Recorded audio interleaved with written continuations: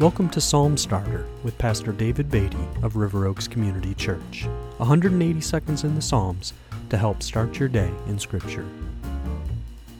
I'm continuing today with Psalm 135. Psalm 135 is a call to praise the Lord. It begins with these words, "Praise the Lord, praise the name of the Lord, give praise, O servants of the Lord." Now I'm going to pick up with verse 13 and read verses 13 through the end of the psalm. Your name, O Lord, endures forever. Your renown, O Lord, throughout all ages. For the Lord will vindicate his people and have compassion on his servants. The idols of the nations are silver and gold, the work of human hands. They have mouths, but do not speak. They have eyes, but do not see. They have ears, but do not hear, nor is there any breath in their mouths. Those who make them become like them, so do all who trust in them. O house of Israel, bless the Lord. O house of Aaron, bless the Lord. O house of Levi, bless the Lord. You who fear the Lord, bless the Lord. Blessed be the Lord from Zion. He who dwells in Jerusalem, praise the Lord.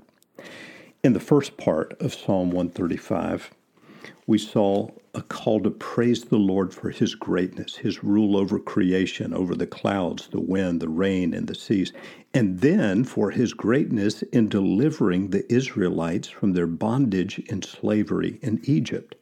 Now in the latter half of the psalm, we see God's great deeds in bringing them into the promised land. And in this second section, the greatness of God's name and his compassion on his servants is stressed, and there's a particular emphasis in God's greatness over all idols. We read in verse 15, the idols of the nations are silver and gold, the mere work of human hands. The psalmist goes on to say that they have mouths, but they don't speak. They have eyes, but they don't see. They have ears, but they don't hear. There's no breath in their mouths. And in an extraordinary statement, verse 18 of Psalm 135, we read, those who make them become like them, so do all who trust in them. There's a tremendous warning here against trusting in idols. Now, lest we think that idols don't exist today, in the New Testament, the Apostle Paul lets us know that covetousness, greed, love of money is a form of idolatry. So we should remember the words of Psalm 135. Those who make them, those who make idols out of their wealth, become like them.